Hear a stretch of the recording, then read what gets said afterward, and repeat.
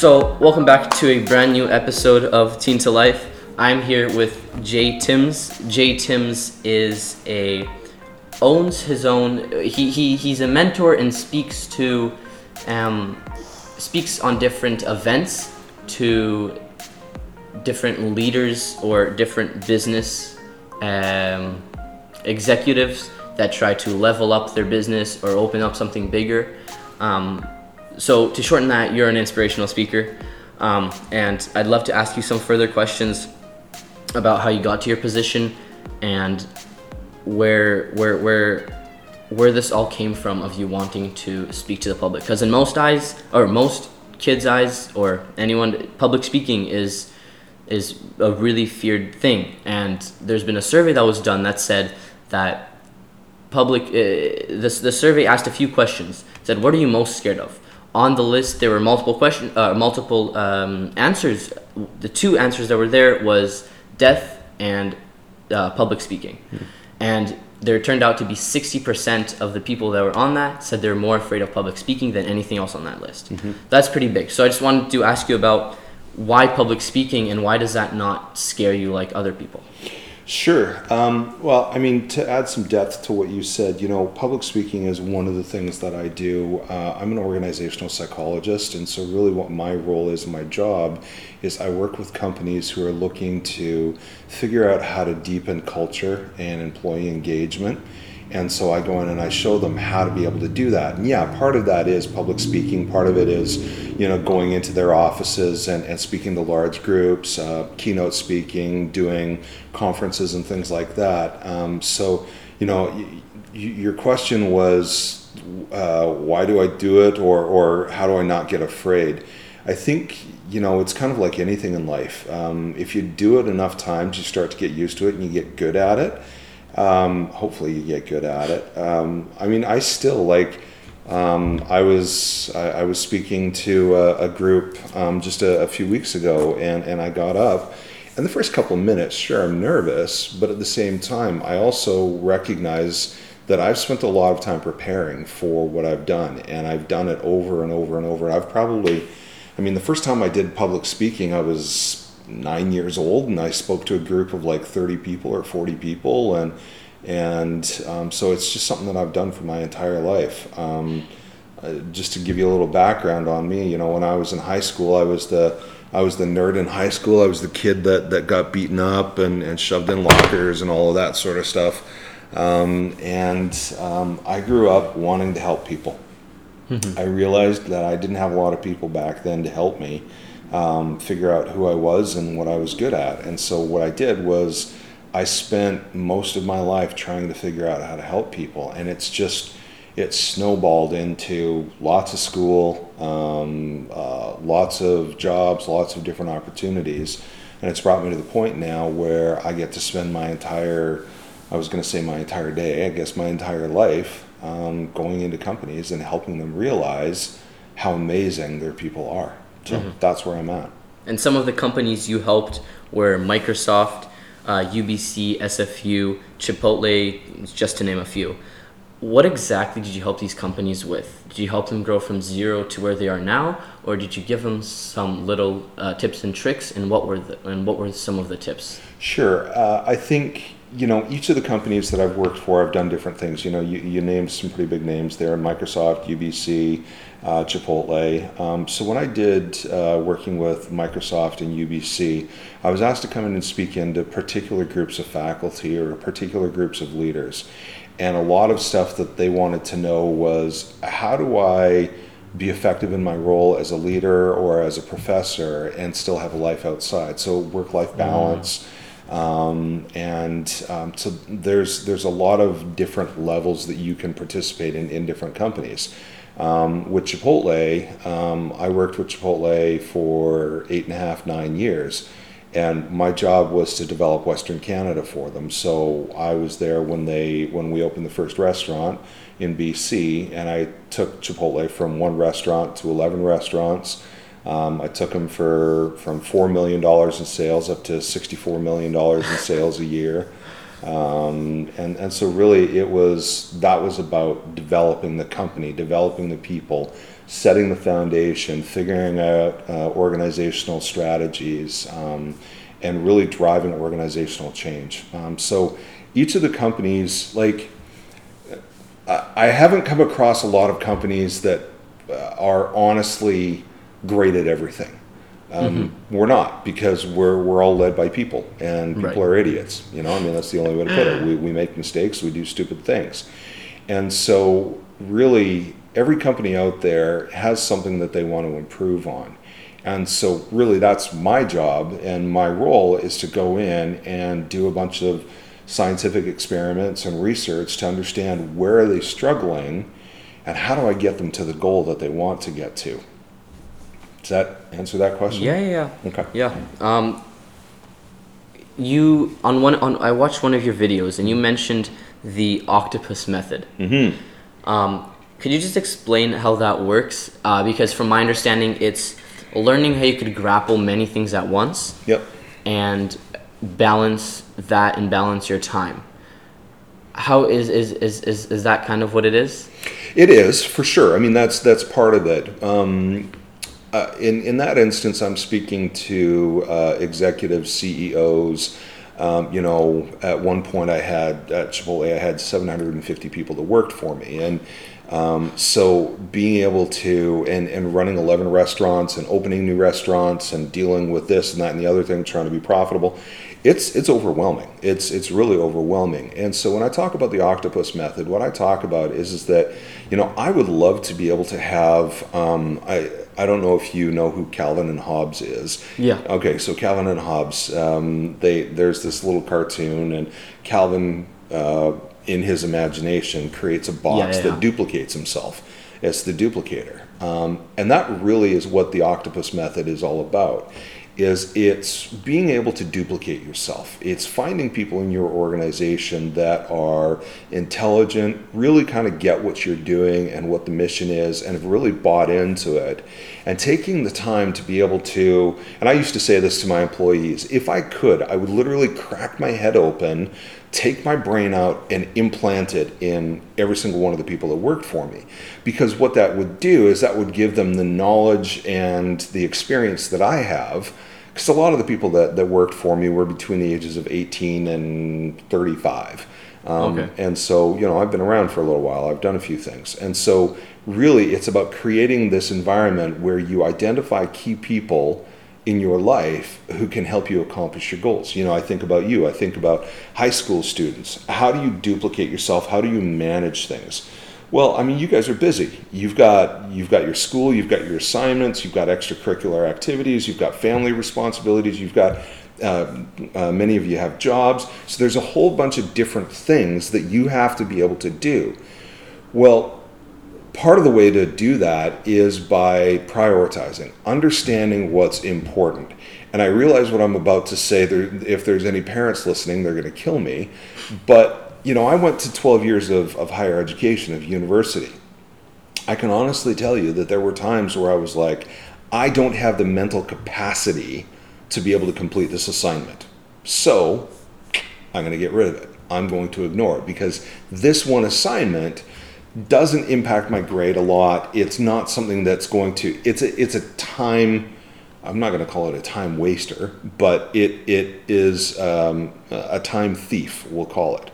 And so in your life, you have to recognize what your priorities are. What do you really want to be able to accomplish? And when you understand what those priorities are, that's where you focus your energy. Other stuff, you can give it to other people. Mm-hmm. Or, when you get into a business world and start leading or things like that, you can delegate. But it's really about understanding what your priorities are and figuring out how you can get those done the most effectively. Does that make sense? Yeah. And you mentioned that setting assignments aside that you weren't able to do. Yep. I feel like there's a problem with that for sure in my school, and they a lot of students label themselves as I can't do this assignment mentally, when they actually can. They're just being lazy and don't want to do it. Absolutely. So there has to be a boundary to that on some assignments that you actually can't do, and assignments that you can do, but you're just being lazy and putting it under the umbrella of I can't do them. Yeah, I think, and with all due respect to you and your generation, I think that there's this misconception that life should be all about you and about your needs and your wants, and if it doesn't fit into your particular schema, it's either bad, gaslighting, whatever. And unfortunately, that's not reality. Right. That's not reality. And I agree with you. You know, you have to be able to recognize that, like, for instance, I really do not feel like going to karate tonight. That's what I've got after this. I'm exhausted. I've had a busy day. I've got a lot of things. And it's going to hurt because I'm old. But guess what? I'm going. Because I have to push myself in uncomfortable places. I often say that comfort is like sugar. It may feel good and taste good in the moment. Eventually it's going to kill you. Right. And so, as a high school student, my really, really strong suggestion, if you want to learn how to be successful in life, get uncomfortable. Stop trying to find comfort, because life is not comfortable. It's tough. It's hard. It will, to use a phrase from Rocky, one of the Rocky movies, it will beat you down. And if you are sitting there complaining about how hard things are, like, it's not going to get any better. So get up off the canvas, get off the floor, get to work and work hard.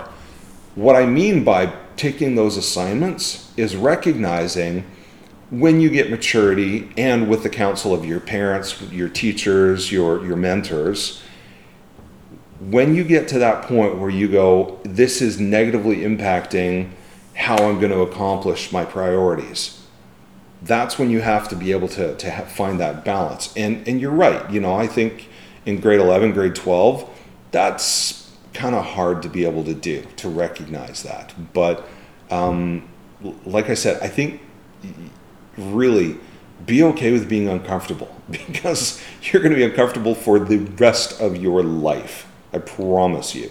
Mm-hmm. Yeah. We'll step aside a little bit towards job interviews. Yep. And you've seen a lot of job interviews happen. Yep. What tips could students use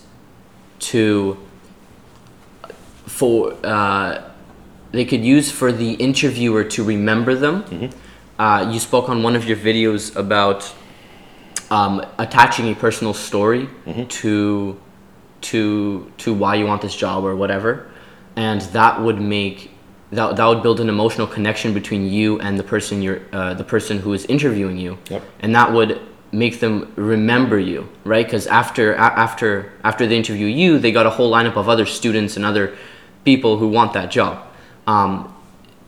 What are some tips that you've learned that you know work that students could use on their next job interview to guarantee them the job? Sure. What I'm going to do is I'm going to tell you things not to do. Not to do. I think that's a good way to start, and then we'll transition into how do you really get yourself to stand out in the interviewer's mind. If you have a piece of paper and you're listening to this, write this down, please. Number one, do not go into an interview with a friend. Don't walk into the People interview. do that? Oh my gosh. All the time. I was sitting at, oh my goodness. I was sitting at a restaurant having a meeting the other day, and I'm sitting there waiting for the guy. And these two girls come in, obviously late high school students. One of them is literally on the phone as they walk in there and talking to somebody. And they decided to come in together to apply because they're friends. Uh-huh. Neither one of them will ever get hired, especially if I'm the hiring manager, because mm-hmm. I'm not hiring you to maintain your social career. I'm hiring you because I want you to be committed and dedicated to me. So that's number one. Mm-hmm. Do not show up with a friend. Okay. Number two is when you walk into a restaurant, or pardon me, again, I'm thinking Chipotle. So when you walk into an interview, make sure that you understand the company. You need to do your research. You really need to do your research, because a lot of times an interviewer will say, why do you want to work at, and I'll just use Chipotle. Right. Because I know for sure that you have also just gone and applied at Panago and at this place and that place and whatever, and you're just trying to find the first job. So if you don't know anything about my company, I don't want to invest my time in you.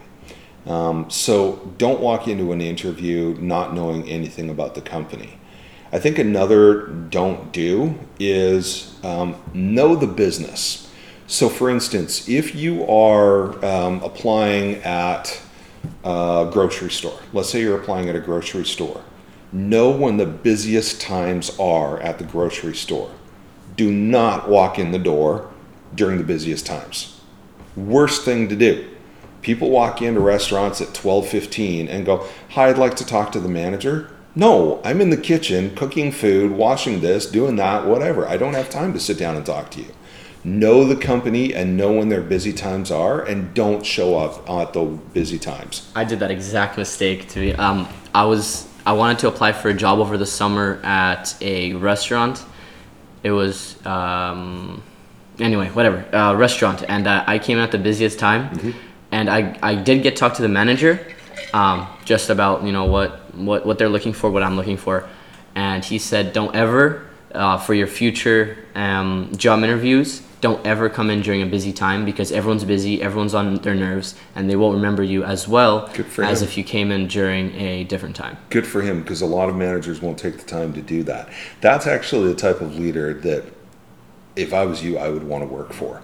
If he's willing to give you that feedback in the moment, he has no investment in you at all. And guaranteed, your resume probably ended up in the garbage. Probably. But he took the time to do that. So that's fantastic. So here's a few things that you can do. Actually, one other thing. You are not as important as you think you are to the hiring manager. Just plain and simple, you're not as important as you think you are. And so you have to find ways to be able to stand out. So here's some ways to stand out.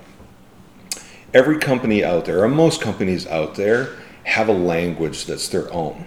If you go onto their website, you can learn some of the key phrases and key things that are important to the company.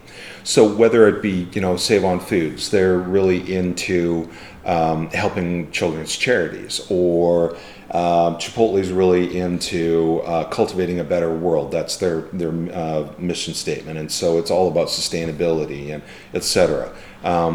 Each company has that. They have a verbiage, a language, something.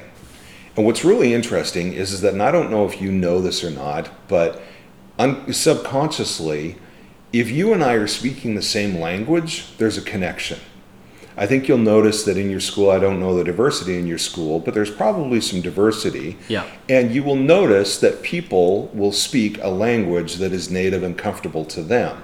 Not only will they speak that language that's native and comfortable to them, they will hang out with those people more often than somebody who doesn't speak that language natively. This makes sense? Oh, yeah. Same thing with business. Same thing with companies. If you are speaking a language that I understand or that I'm already connected to, I assume that you are already part of this group. And so when you walk into an organization and you say, all right, I've done the research and they are really into, pick your company. They're really, let's just use sustainability. Talk about sustainability. Use key phrases, because there will always be key phrases on that website. Work that into your language. Don't make it obvious. Like, you guys really like sustainability. La da da. Okay, right. Yes, but talk about animal welfare. Talk about this. Talk about that. Because then that'd build a connection between you and And then another thing from an unconscious or a subconscious level is that when you walk into an interview, always dress better than the person who's interviewing you. Always. don't walk in with a pair of jeans. I remember this years and years ago. I was a new manager at a restaurant, and it was striking, like, because I was doing interviews that day, and it was like back to back. First person that walked in, it was a family style restaurant. First person who walked in, he was a guy probably about your age, and he was wearing a full suit, tie, shiny shoes, everything. That was a little bit overboard. I appreciate the effort though. Right after him was a guy who walked in. He had his hat on backwards. He had this old t-shirt on. He was wearing chains. He had his sunglasses on, and his jeans had rips in them and everything like that. And I mean, back in the 90s, it was, your pants were hanging down below your butt and everything. And he walked in and literally back to back, and he wanted a job for me. Neither one of them really truly understood the culture of the company. If you understand the culture of the company and you walk in there and you are dressed as good, if not better, than the person who's interviewing you, that says a lot. Again, you don't need to go overboard. I mean, look, if you're working in an office, great, show up in a suit or show up in a dress or a skirt or something like that. Fantastic. But, even working at a fast food joint, put some effort into it. So those are a couple of psychological things to help. Yeah. Is that helpful? Yeah. Okay. Yeah, there's a lot to take away from that. Yeah. And hopefully some of the people listening could get a job off those tricks. I hope so. If you got the privilege of teaching a psychology class in school, how would you teach it differently than from classic people teach it, in a classic way? Sure. If that makes Sure. sense. And I don't want to go. I did this. I made the mistake years ago of saying that a school district is teaching their people the wrong way, and I did that in a public forum, and I was not very popular. So I want to be really careful with how I say this. I think one of the challenges is that to be able to understand psychology, you have to understand theory. You have to understand Freud. You have to understand Jung. You have to understand behavioral theory. You have to understand, mental health. You have to understand the theory behind the practice. But one of the keys and tools that I always use in my seminars and the workshops and the trainings that I do is I always try to make it real. Like, for instance, if you and I were talking about we'll just use one of Freud's things, id, ego, and superego. What I would say, okay, you're nodding your head, so you're somewhat familiar with that. I would say, okay, here's what I want you to do. I want you to go out, and between now and next class, I want you to watch the way that you act. And you're going to have a little list here, and it's going to be id, ego, and superego. Because we all talk to ourselves. I mean, and that's normal. I talk to myself all the time. And so as you're listening to those conversations in your head, is that your id speaking? Is that your ego speaking? Or is that your superego? And then come back and share it and share those stories. So really, when you're doing training or doing anything, make it as practical as you possibly can for people and make it real life. And then that way they tend to retain it. It goes back to the question that you had earlier about, telling stories. Make it real. Make it real life, and people tend to listen and understand it a lot better. In one of your lessons that I watched on YouTube, it said, and I quote, "Leadership is about removing barriers and not focusing on numbers." Could you explain a bit about what that means to you and how a student could use this as a lesson? Sure. Let me think about that. Let me explain what it means from a business point of view, and then let me see if I can figure out how to apply it to a high school student. Years ago, I had a mentor of mine. I was sitting talking to him, and I was like, we need to cut costs here. We need to do this, and there's this whole set of things that we can do to be able to cut these costs. And this mentor said to me, "Jay, you're focusing on the wrong decimal." So what does that mean? Well, when you look at business, it really is about numbers. It's about money and profitability. And I think that that's a mistake, because what ends up happening is that if you focus on the wrong things, you miss the humanity. So what do I mean by that? You're an incredible person. I'm an incredible person. Every person who's listening to this has value to them. What ends up happening is that very often we are given a false sense of value. Either our parents tell us that we're wonderful, that we're great, that we can accomplish anything, or our quote unquote friends on social media, whether it be Instagram or TikTok or whatever, all like, oh, this is so cool, blessed life, hashtag blessed life. Mm-hmm. And we get this false sense of reality of who we are. But there are things about you that are fantastic. They're amazing. And when you focus so hard on accomplishing a goal or getting to a destination, you miss the point. I posted something just this week, I think. And I talked about it on a podcast that I did a few weeks ago with somebody. I think the biggest mistake that people can make in looking towards their future is ask, what do I want to be? I want to be a firefighter. I want to be a ballerina. I want to be a rock star. I want to be a politician. I want to be whatever it is. That's a mistake. And the reason is because if you look at most people who are successful, none of us, or very few of us probably, spent our high school years going, that's where I'm going. And that's where we ended up. Very rarely does that happen. Mm-hmm. For me, instead of choosing a destination, I chose a direction.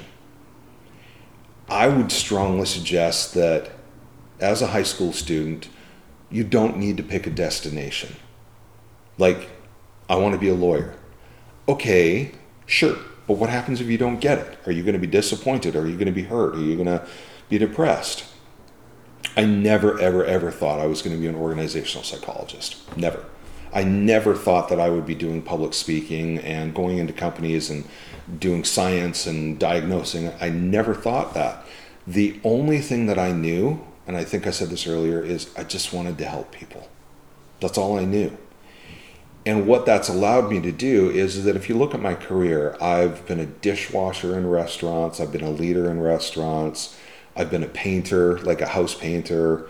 I worked in a slaughterhouse as a janitor. I delivered newspapers. I've worked in governments. I've worked here. I've done, I've kind of bounced all over the place. But if I figured that this is my destination and there's a straight line to my destination, I would have been heartbroken so many times. Mm-hmm. So my suggestion to you is that, and I'm speaking to you personally now, Matthew. Do you know what you want to be when you grow up? Not sure quite yet. That's why I'm having these conversations. Maybe psychology. I was thinking about that. Maybe finance. Okay. But we'll see where life takes me. Okay. And I think that's good. But what I would say to you is pick a direction. Why do you want to do psychology? What is it that's interesting? Why do you want to do finance? And don't ever, ever, ever do something for the money. I have to tell you right now, don't do something just for the money. I spent my first 30 years of my life, call it 35 years of my life, focusing on, I got to get money. I I had a vision board. I had pictures of, big, beautiful houses. I had my, my fast, exotic cars. I had boats. I had planes. I had, piles of cash, pictures of piles of cash. And I would focus on that, and I'd focus on it every single day. And I knew if I focused on it that I could bring it into reality. Well, guess what? It didn't happen. Then I asked the question, why do I really want to help people? It's not for the money. It's because I remember what it's like not having anybody standing by my side going, Jay, you can do this. I remember that. And so I literally took that board, and I remember this. It was almost symbolic. I took the board and I broke it over my knee, and I broke it into a bunch of pieces, and I threw it in the garbage, and I slammed the garbage can down. And I started focusing on the why behind it. And it was my passion for helping people and the amount of love. Well, guess what? I live in a multi-million-dollar home. I drive exotic cars. I have a very nice bank account. I can go on a vacation whenever, wherever, however. I have been truly blessed in my life. So this is a really, really roundabout way of answering this question. But my point on all of this is that as a high school student, don't decide what you're going to be. You don't have to right now. I mean, you can, for sure. There's a lot of successful people who did that. Focus more on where do you want to go and what impact do you want to have in your life. And I guess that's the answer to the question. If you love what you do enough, you could always expand on what you do, and that would obviously come in with an addition of money, but don't focus on the money aspect because that won't get you too far. No, money, honestly, if you're focused on money, and this is what I was saying, is that don't focus on the wrong decimal. And I think the wrong decimal is focus on making money. Don't focus on money. As a high school student, focus on what do I enjoy and what am I naturally talented at doing. If we go back into we're about to end here. If we go back into your high school years. Yep. Did you have any special courses that your school offered? I think something that I actually tried to start when I was in high school, and again, remember, I was not very popular in high school. I tried to start a peer mentoring program. And so what it was a place where people could come and sit and collaborate together and have almost a support group that would help them feel included and feel part of things. It never really took off, but that was something that I really, really wanted to be part of. My learning in life didn't necessarily come from school in high school. High school taught me the basics of how to study. Literally, that's what high school taught me, and how to avoid getting punched. That's literally what high school taught me. Where I really learned was getting out there and doing the crap jobs. Just doing the stuff that just, you're sweating and working so hard. And that's really where I learned how to be successful in life, was getting out and doing stuff that I didn't want to do. I guess I'm going back to what I was saying earlier. Make yourself uncomfortable, because comfort is not a good thing. So courses, no, I think everybody should take psychology. I think, bar none, everybody should take psychology, because communication is absolutely critical in being successful. So if you've got a block open that you can take something, got a spare, take psychology. Just understand how to communicate. I think that's a huge thing. What other courses do you suggest for students who have extra blocks to take? A lot of my people I've interviewed said that finance would be a good course. Yeah. They also said that learning how to study would also be an amazing course. Yeah. So what do you think? Sorry, interrupted you there. No, you're fine. I agree. Learning how to set a budget. I think, in the old days we called it home economics, and we learned how to create budgets. And finance is really important, because a lot of people are afraid of money, but when you understand that money's a tool, you can use it. So when you understand how to do that, that's really important. I think, another thing that I would really strongly encourage people to do is communication, conflict resolution, courses, and also meditation. Learning how to meditate, learning how to self-reflect, learning how to self-soothe. Because I think that that's something that a lot of people are missing today, is the ability to go, I'm in a really stressful situation. I have tools to be able to help me calm down and focus and get my brain back on track. So that would be another thing that I think a lot of people should do. Mm-hmm. And I can't help but notice you have blue glasses. Yep. Is that a psychological, like, there was the reason that you got those bright blue glasses was because it was psychological? Yeah, there's a few reasons around that. So number one is that I just talked about meditation. You'll notice today that I'm wearing completely blue. This is not what I normally do, but I always wear blue. I did this thing years ago. It's called guided imagery and music. And it's a form of meditation, and one of the parts in it was to pick an energy that represented particular words that had impact for me. And so for me, it was strength, power, calmness, intelligence, and wisdom. And those were my words that I wanted to embed in my body, and embed in my I'm not like, this guru kind of a guy, but embed in my aura. And the color that came to me was just this really, really strong blue. And so I try to wear blue every single day. Of some sort, I wear blue. Because when I wear it, it helps me feel those things. And then the other reason is that in my profession and what I do, I need to stand out. I need to be different. There are a lot of people out there who call themselves coaches and consultants. I am different because I've got a lot of different experience, and so I have to stand out. So yeah, my glasses and my clothes, I could take you into my closet and you see my closet. I have quite a repertoire of clothes in there, and it's very, very intentional.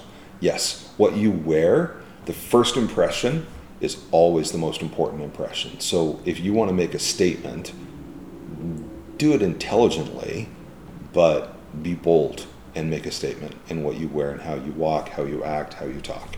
Mm-hmm. Before we end off here, do you have a favorite book or a favorite podcast? And this could be something that is beneficial for students, or something that helped you, both a book or a podcast. Yeah, I'm trying to go back in my head of a book for students. Guys, I spoke to another Jay I had on my podcast, Jay Park. Yep. He is a big reader. He wrote many books. Yep. And he had multiple suggestions. So a lot of those suggestions are awesome books. Like one of the suggestions were, if I could just pull it up right here. Here's one. Yeah. Got it. I just popped open my Kindle here. It's a book called The Power of Habit by a guy named Charles Doug. It talks about how to create habits. 80% of what we do in the day is habitual. So like for instance, do you know which sock you put on first in the morning, every single morning? Think about it. No. Tomorrow morning, you're going to put on your sock and you're going to go, I'm putting on my whatever, right sock or left sock. The next day you're going to go to do it. Try to put it on the other foot first. It feels weird. It just feels weird, okay? Habits make up a massive part of our life. And if we intentionally create those habits, we can create what I call key behavioral indicators, which are the behaviors that we need to do every single day to be able to reach our goals, to reach the destination, to reach the direction that we're taking. And so the power of habit really talks about what are habits, how are they created, how to create habits that are going to drive you towards success, and how to recognize your own bad habits and eliminate those. So The Power of Habit by Charles Doug is a fantastic one. Mm-hmm. That would be one of them. Another one is called What Are Your Blind Spots? And your blind spots are things in your life that you do that you have no idea that you're doing. And it's being able to identify personality traits, behaviors, actions that are just negatively impacting you and driving you away from happiness, success, and things that are great in your life. I see. And any podcasts that you listen to? I listen to a lot of leadership podcasts. I watch a TED Talk every day. I go on to TED Talks and I watch TED Talks every day. So that's what I would do, is I would go on to TED Talks, and they're only 15 minutes. So imagine starting your day every single day, instead of getting on social media, which, by the way, on average, high school students spend between 5 to 7 hours a day on social media. Wow. Yeah, 5 to 7. That's the research that I've done. Imagine taking that, and that ends up, by the way, being about just over about 3.5 months, like 24 hours a day, 3.5 months a year that a lot of people your age spend on social media. So take 15 minutes of that and watch something. Watch a TED Talk on whatever topic you want, because there's a lot of people out there who are really, really smart, and TED Talks is a great place to go. Mm-hmm. That's awesome. Hopefully my listeners get off social media and spend those 15 minutes to learn something new, because learning something new is always good. It keeps your brain working. If school doesn't do that for some, TED Talks will. Thank you very much for coming on my little podcast here. It was a pleasure. Great. Thank you very much. Thank you.